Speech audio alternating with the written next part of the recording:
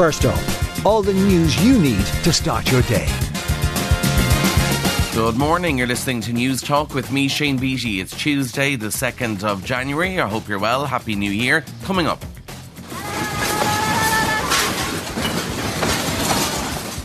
Death toll in Japan rises following earthquake, and a new Daft report out shows the state of the housing market at the start of the year. Plus, we'll have all the other news making the headlines and the latest in sport and entertainment. But first up this morning, the death toll from a series of earthquakes in Japan yesterday has risen above 20. A series of 80 tremors caused widespread damage, with homes and buildings collapsed, and fears people are trapped beneath the rubble. Aftershocks are expected today. However, tsunami warnings have been now downgraded. Bristol University earthquake expert Anastasia Sextos says preparedness is key. Japan is world leading in preparedness in every way you see it. They are learning from earthquakes. They've learned from that. They revised their codes many times. They are leading the technology worldwide.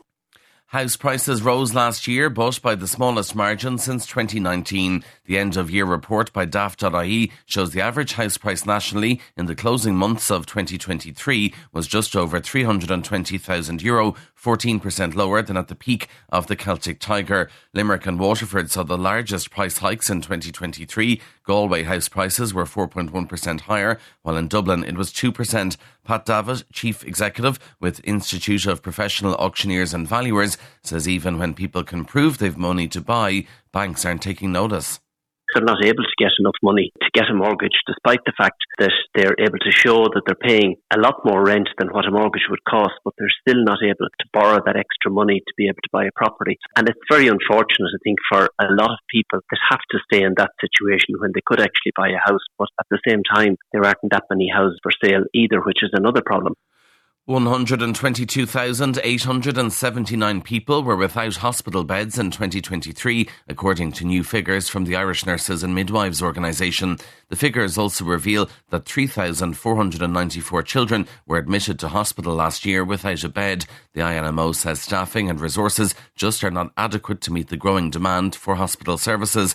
General Secretary of the INMO, Phil Hay, says the recruitment freeze on medical personnel is only making a bad situation worse.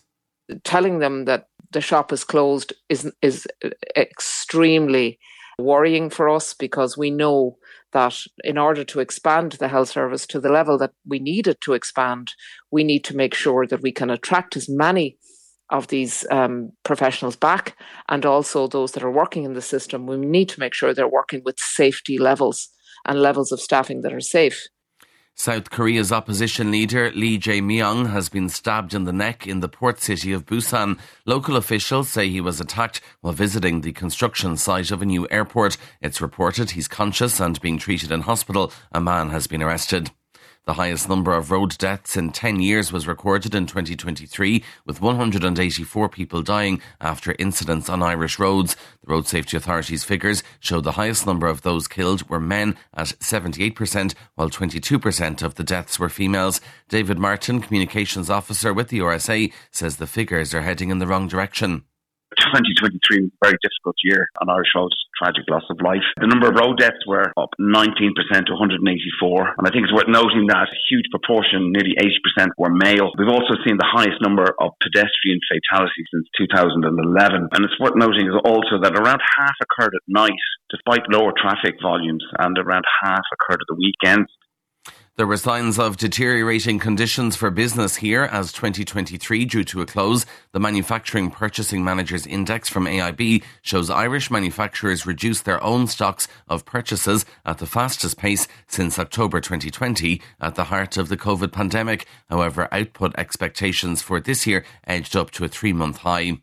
A shake-up of the employment permit system should see an easing of the skills shortage. 11 new roles have been added to the critical skills occupation list, allowing employers to hire in workers from outside the EU.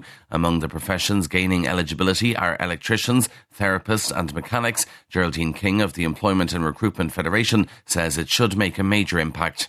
This expansion is so widely welcomed, and we as the Employment and Recruitment Federation are thrilled to have been part of the input into the research by the government into what was needed on the list. The expansion includes the addition of 11 roles to the critical skills list and the occupations list. In entertainment news, Claudia Winkleman has revealed she was taken aback by the popularity of the first series of The Traitors. The reality show was a ratings winner, and the presenter says its success literally winded her. The programme, where contestants take part in a game of deception and detection to try and win £120,000 sterling, returns tomorrow night. And in sport, in soccer, Liverpool opened up a 3-point lead at the top of the Premier League last night. The Reds were 4-2 winners over Newcastle at Anfield, with Mohamed Salah scoring twice after having a penalty saved in the first half. Manager Jurgen Klopp says the Egyptian forward continues to demonstrate his skills as a game changer. And that is First Up for this morning. Please start your day with us again here tomorrow. In the meantime, you can check out all the news you need on newstalk.com.